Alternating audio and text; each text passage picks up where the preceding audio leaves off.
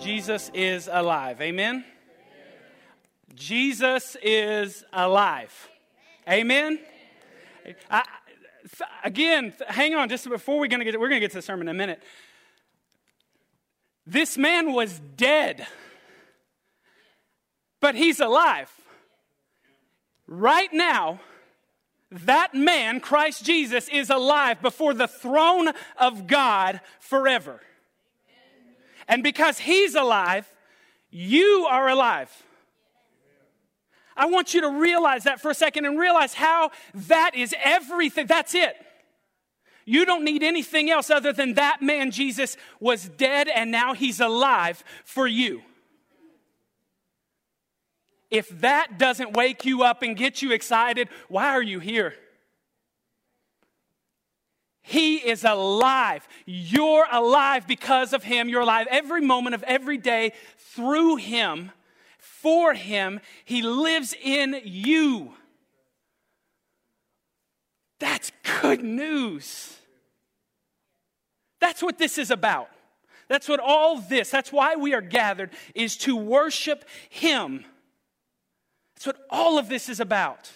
It's not about rules or policies or music or lights or sermons or this or that. It's about worshiping the risen Savior every moment of our lives with everything we do.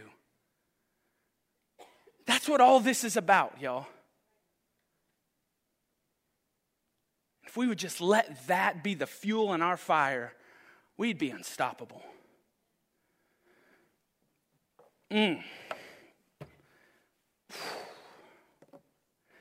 Goodness. I need to reset my mind real quick, get into the sermon. I could sit up there and just go in that all day. I mean, that's it.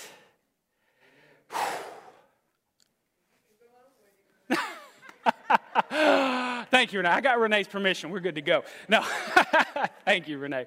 No, man, I want to make sure I do a few things. Real quick, again, welcome. We're so glad you're here to worship. You get to worship a living God. He hears you and he loves you. He is for you and you have all of his promises forever because he's good. Oh, he's speaking to you right now. I promise. If you'll listen, he's speaking. So today we're going to dive into some amazingly fun things that are just like, oh. But real quick, before I start anywhere, special thanks. Last week I got the basket of goodies. You know, and I saw some nice goodies in there. Y'all know I like Diet Mountain Dew. Y'all know I like the little protein bars. Y'all know. So I was like, oh, this is great. I love it. There's a couple of cards in there, and you open the cards and you're expecting, just something sweet. I love cards. I love notes, letters, by the way. If anybody wants to do letters and be a pen pal, I love it. There's something about wax sealing a letter. It's the funnest thing in the world. Anyways, but I start opening up these cards and you get some nice gifts in there. And then you get some gifts that you're like, whoa. So, hey, thank y'all. Oh my goodness, thank y'all for the pastor appreciation gifts. Thank y'all. Those were so thoughtful. Those are so wonderful, and I deeply appreciate them. Some of y'all are also going to get some cards thanking you specifically, but there's some people who didn't write their names down who I can't thank specifically, so thank you to everybody. Now, last week was wild, wasn't it? If you weren't here last week, you missed out. I'm just telling you, I don't know when God's going to do that again. Okay, not today. Anyways, so last week we get in, we have worship, we have some of our friends come lead worship, which was just amazing in and of itself. And we start getting into the sermon. We're talking about the final hours that Jesus is alive, or to his death. They got him on the cross, the first 3 hours on the cross. And then the last 3 hours, the scripture says there was darkness that covered the land. We get halfway into the scripture and what happens? Boom, lights out. All we had on was the emergency lights.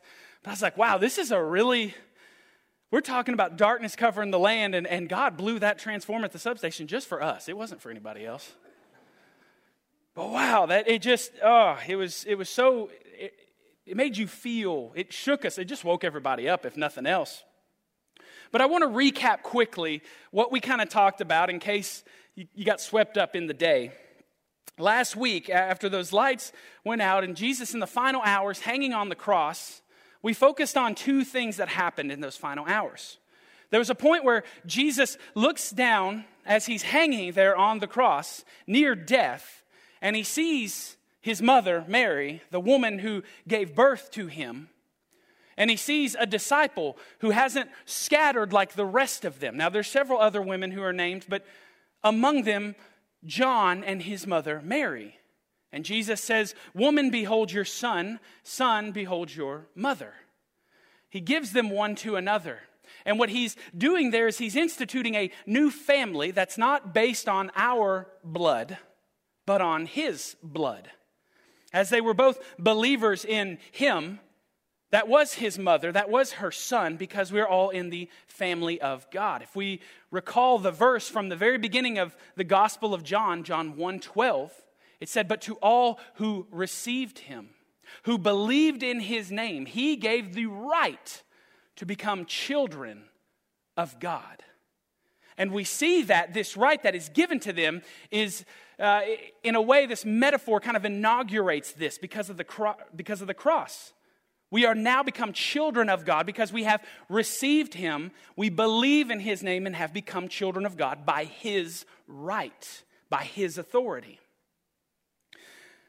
We're going to touch again on that today. And then in the last moments before Jesus dies, he cries out.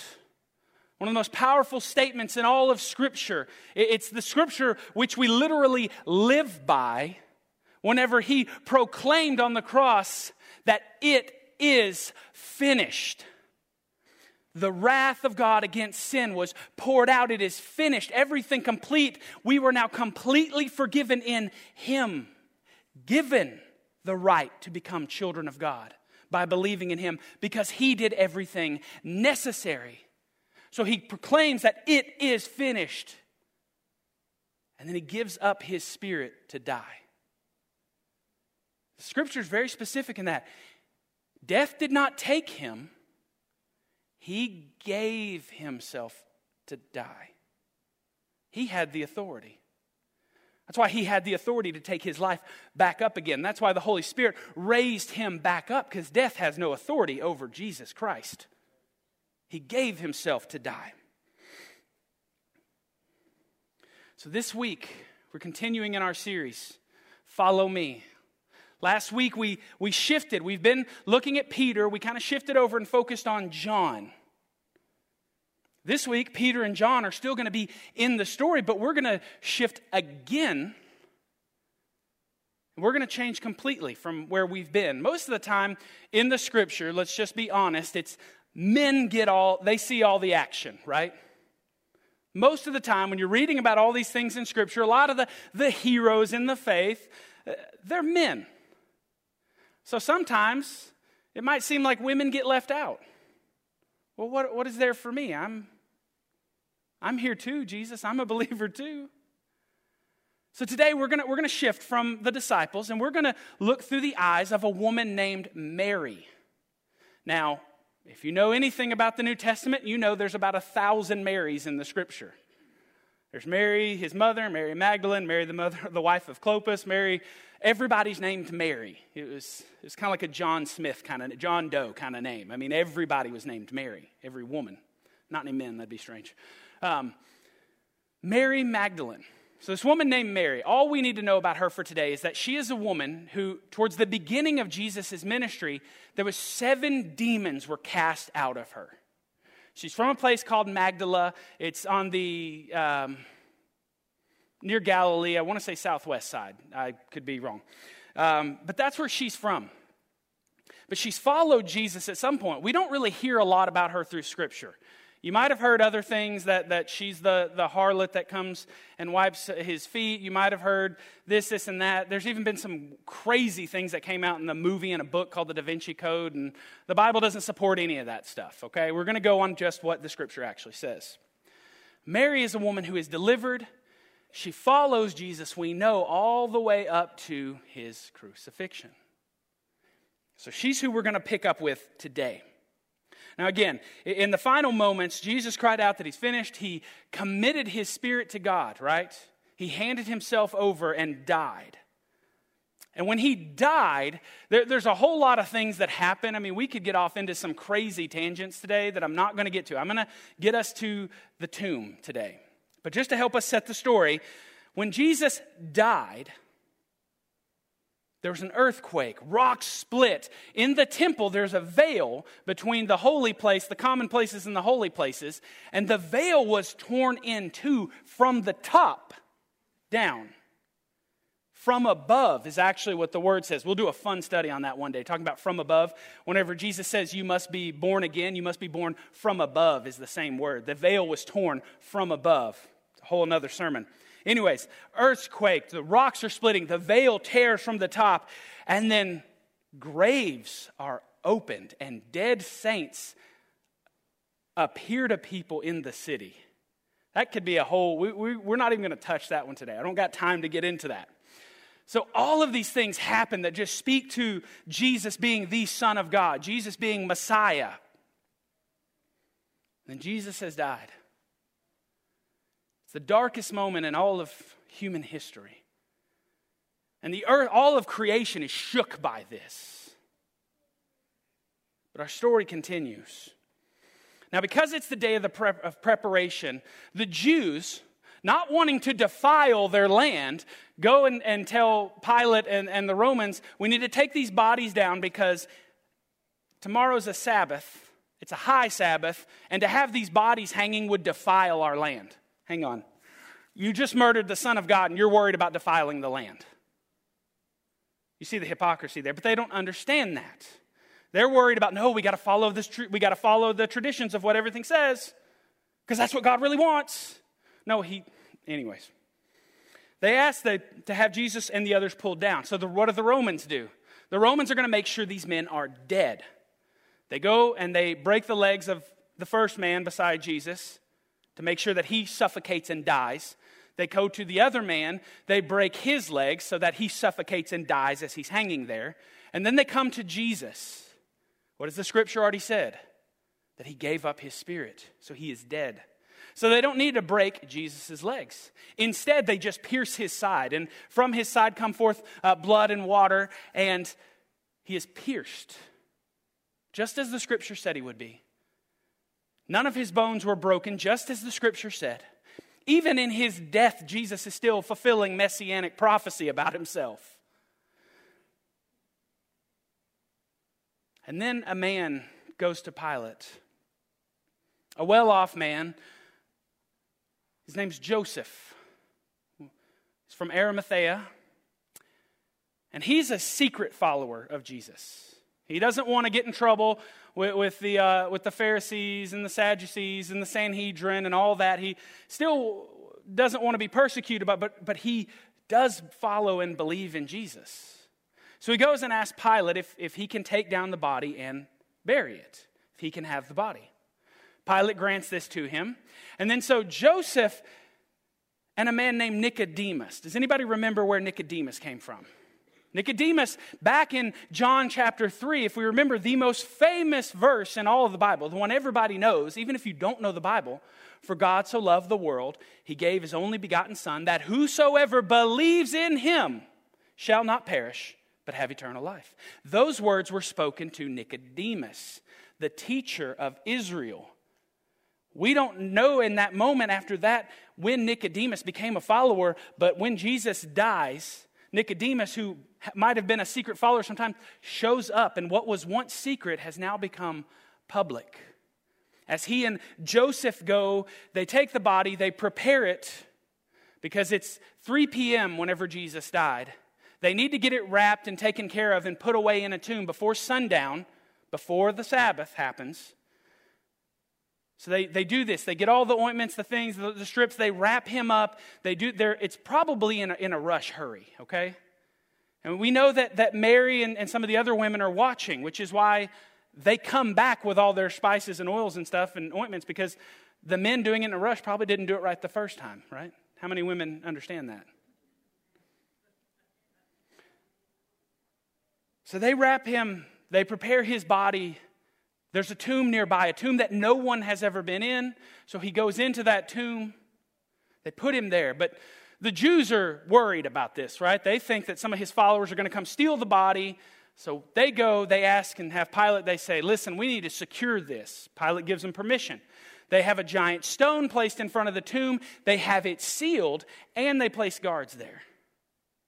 Nobody's going to get through. Got a giant rock. It would take a bunch of fellas to move. Got guards, got the seal. Nobody is getting out. And that's about where we're going to pick up today. So Jesus dies, goes into that tomb that evening. The next day, he's still in that tomb, the Sabbath.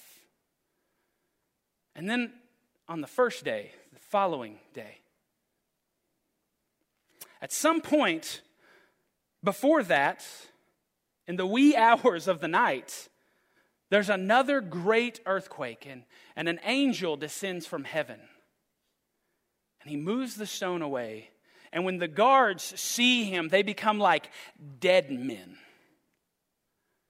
I don't know what happened to them, honestly, but the Bible says they became as dead men. The stone is rolled away. And then while it is still dark, John tells us that Mary comes to the tomb. Now, there's a lot that happens on the day the empty tomb is discovered. We got several groups kind of coming and going back and forth. We're going to focus on what John presents us in this scripture today. So we're going to look at just these parts. There's other pieces that we could try to bring together, but we're just going to focus on what John says today. So Mary arrives, and she finds the tomb is empty, right? And so what does she do? She runs and she goes and tells Peter and John. She runs and tells Peter and John. So then they set off and come running to see the tomb. Now, again, remember this.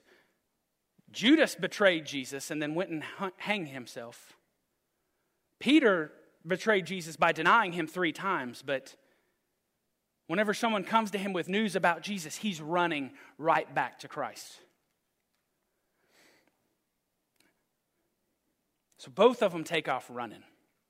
Now, think about this. So remember the context. The Son of God is dead.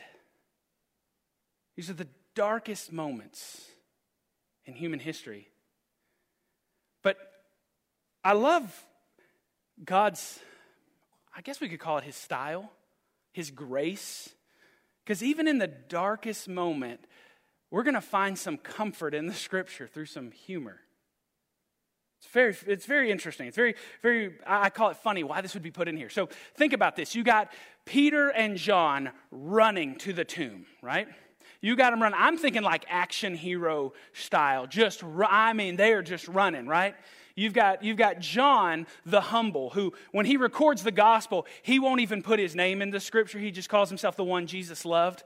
You know, he's Mr. Humble. He's just running. And then you got Peter, right? Peter is the leader. He's the first in everything. He's gonna smoke John all the way to the tomb. John's going to eat his dust. He's going to get there first. He's going to be the first one to see Jesus.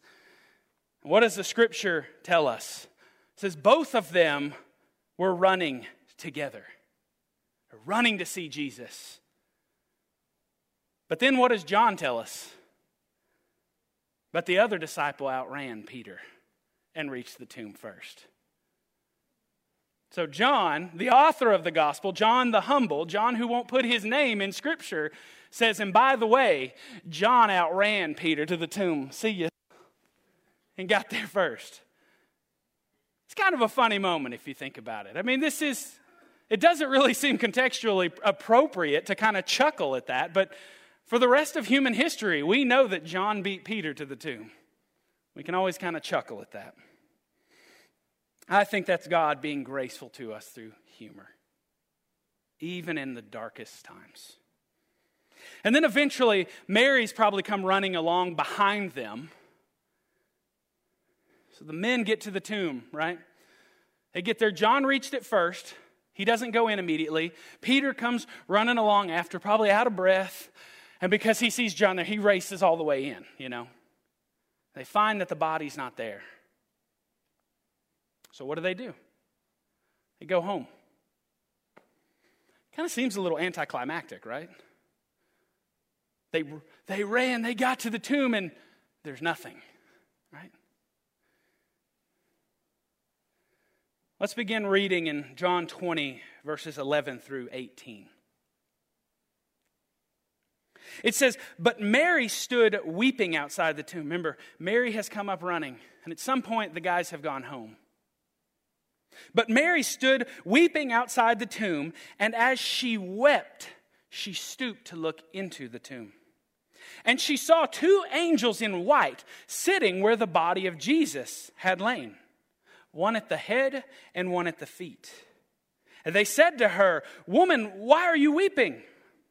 And she said to them, 'They have taken my Lord, and I don't know where they've lain him.'" I mean, she's weeping, she's sobbing. I can't get into that mode right now, but this woman is weeping and sobbing, probably uncontrollably.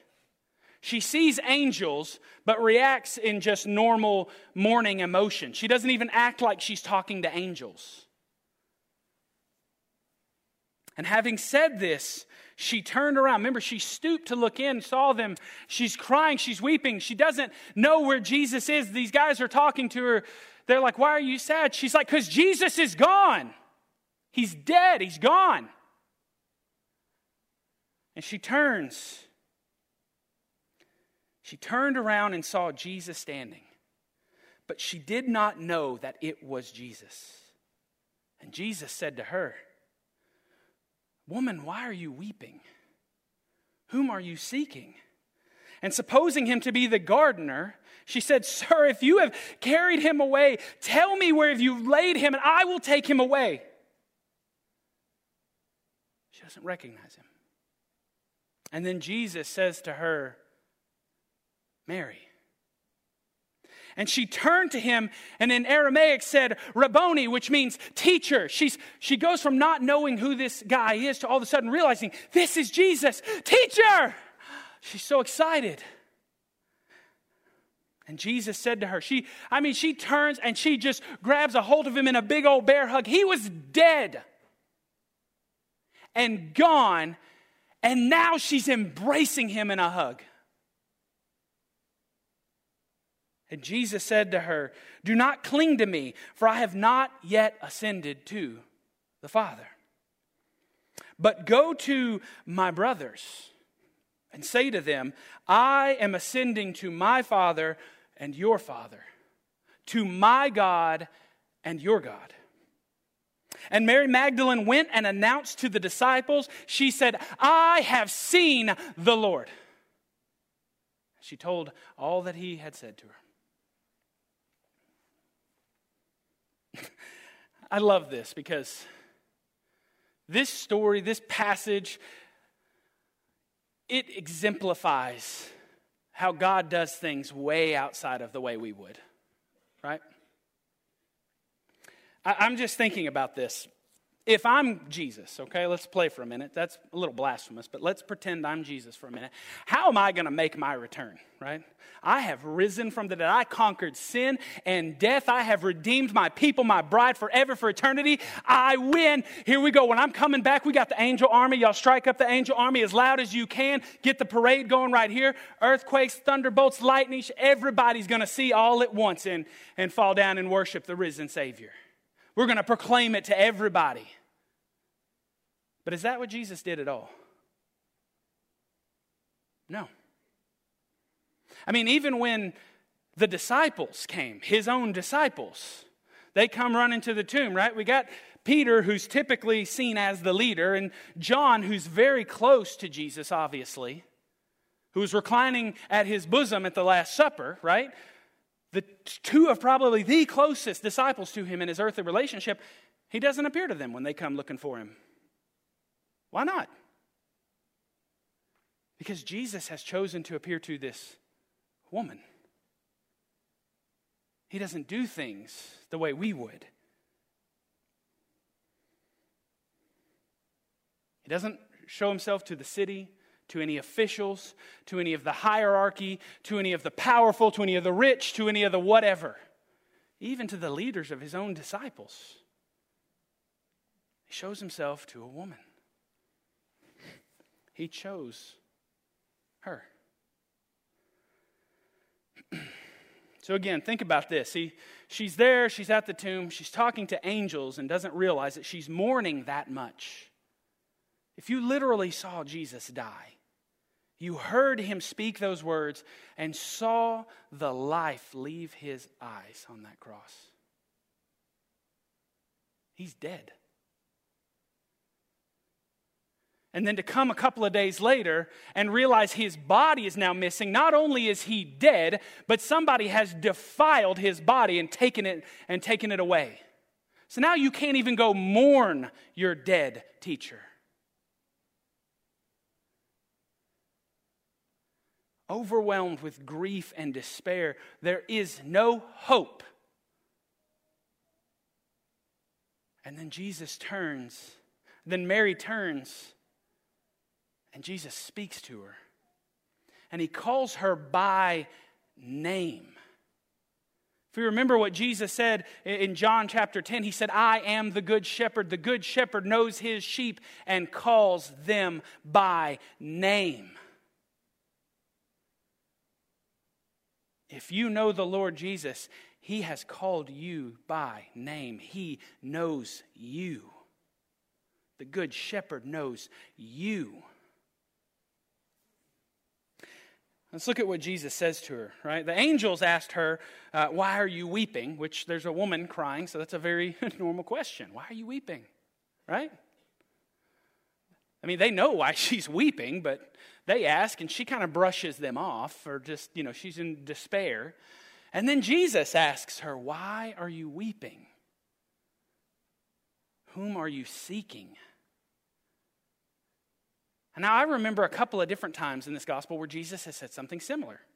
Whenever Jesus was arrested in John 18, they came to him, and remember, Jesus stepped forward and said, whom do you seek?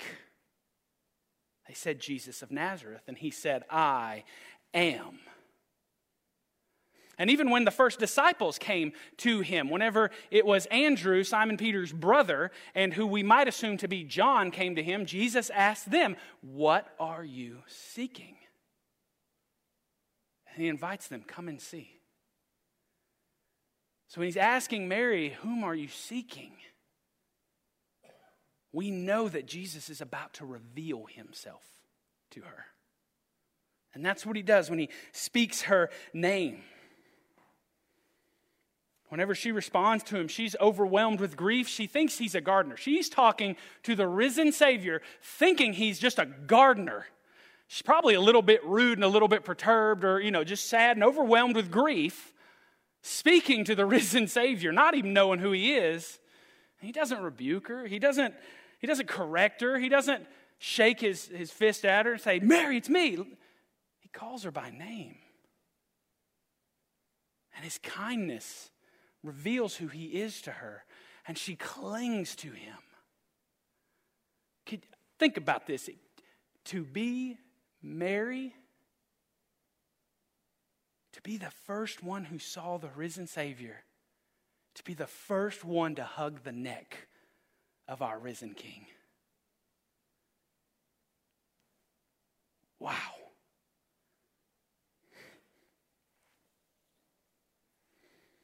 Just think about this. I mean, Mary, I thought you were dead. I saw you die. I saw you give up. I saw them wrap your body. They put it, you were dead.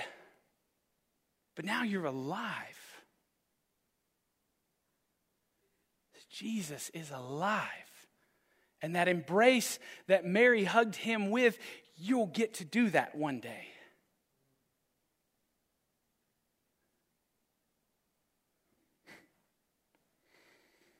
And I love this next part. Jesus tells her, he doesn't rebuke her in this next little passage. He corrects her. But look at this correction, okay? When he tells her, woman, do not cling to me, right? She's hugging on him. She's hugging, Jesus, you're back. Like, I can't even imagine how hard. She's probably crying harder when she's hugging him, right? And he says, listen, don't cling to me. This isn't over. This isn't over. What? I haven't ascended to the Father yet. And listen to what he says right here. I love this. He says, go to my brothers. Now, up until this point in the gospel, they've been called his servants. They've been called his friends. But now Jesus calls them my brothers. Go to my brothers. Tell them, I'm ascending to my Father. We know that's his Father. We know God the Father is Jesus' Father. But who does Jesus declare that his Father is? And your Father. To my God. We know that God the Father is his God. And to your God. Do you realize that the promise in the Old Testament, made to the Old Testament patriarchs, going all the way back to Moses and Abraham and them, was that I will dwell with them and be their God, and they will be my people. At these words right here, Jesus is proclaiming that God's promise to be with them and be their God and they be his people has been actualized. We are not waiting on the fulfillment of the promise.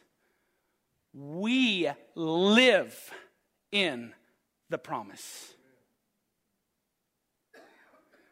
You're not waiting to become a son or daughter of God. You're not waiting for the Messiah to come and for you to become his brother or sister. As a believer in Christ, the promise has been fulfilled. You're not looking for salvation. Salvation has come. You are living in salvation. This is what throughout the generations that the people of Israel were clinging to, is that God keeps his promises, and he promised to be our God, and he promised that we'd be his people. And that's what this is. Remember the words of John 1:12. But to all who did receive him, who believed in his name, he gave the right, his rights, his birthright, his earned right, his death right, his birthright, the being raised from the dead. He's the preeminent one. He has all right and authority over everything given to you to become a child of God. You're not waiting on eternal life. You're living eternal life. Because of the cross. Because of Christ Jesus.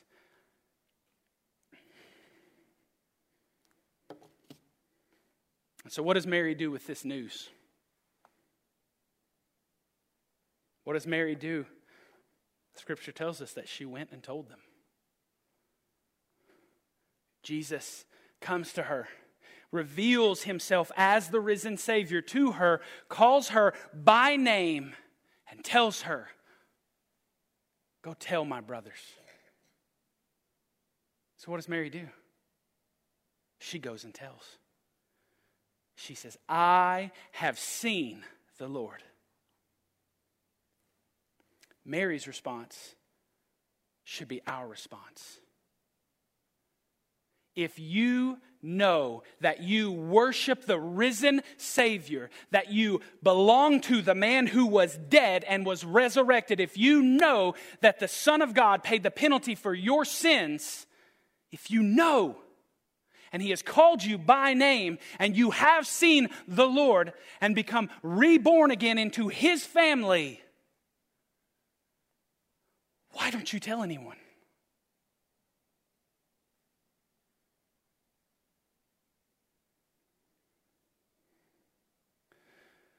If that's truly what you believe, if that's truly what's happened to you, if you have seen the Lord, then go tell the world, I have seen the Lord. Let's pray. Our Heavenly Father, we come before you and Lord, we are amazed.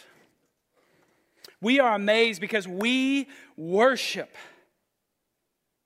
the Son of God who was crucified, who was buried, who was dead in the tomb, but who was raised to life by your Holy Spirit. That's who we serve. That's who we belong to. God, and every bit of that is just so unbelievable, but yet it's true and we live in it. That's the power of your Spirit. That's your power, your life, God. It's the most amazing thing that has ever happened, and we have it in us. God, if there's any apathy, if there's any not caring, if there's no passion, if there's no joy, God, stir that within us.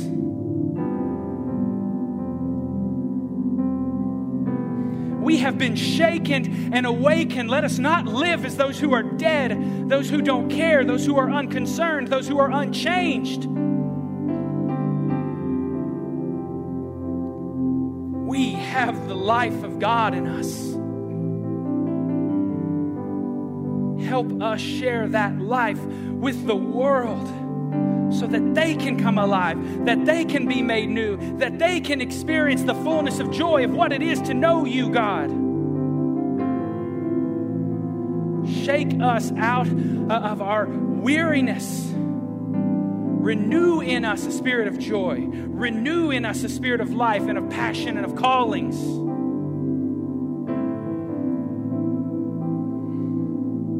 Lord, for anyone in here today who does not know you, they haven't come to know you, they have not heard you call them by name, God, call them today.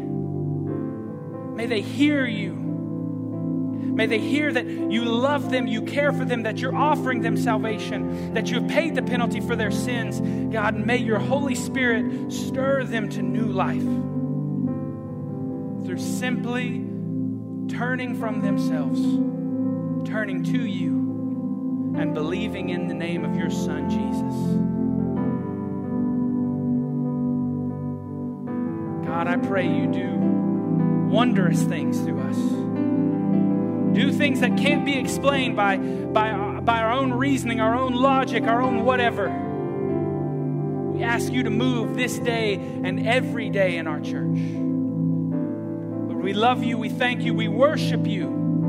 We pray all this in the name of our Lord, our Savior, and our King Jesus. Amen.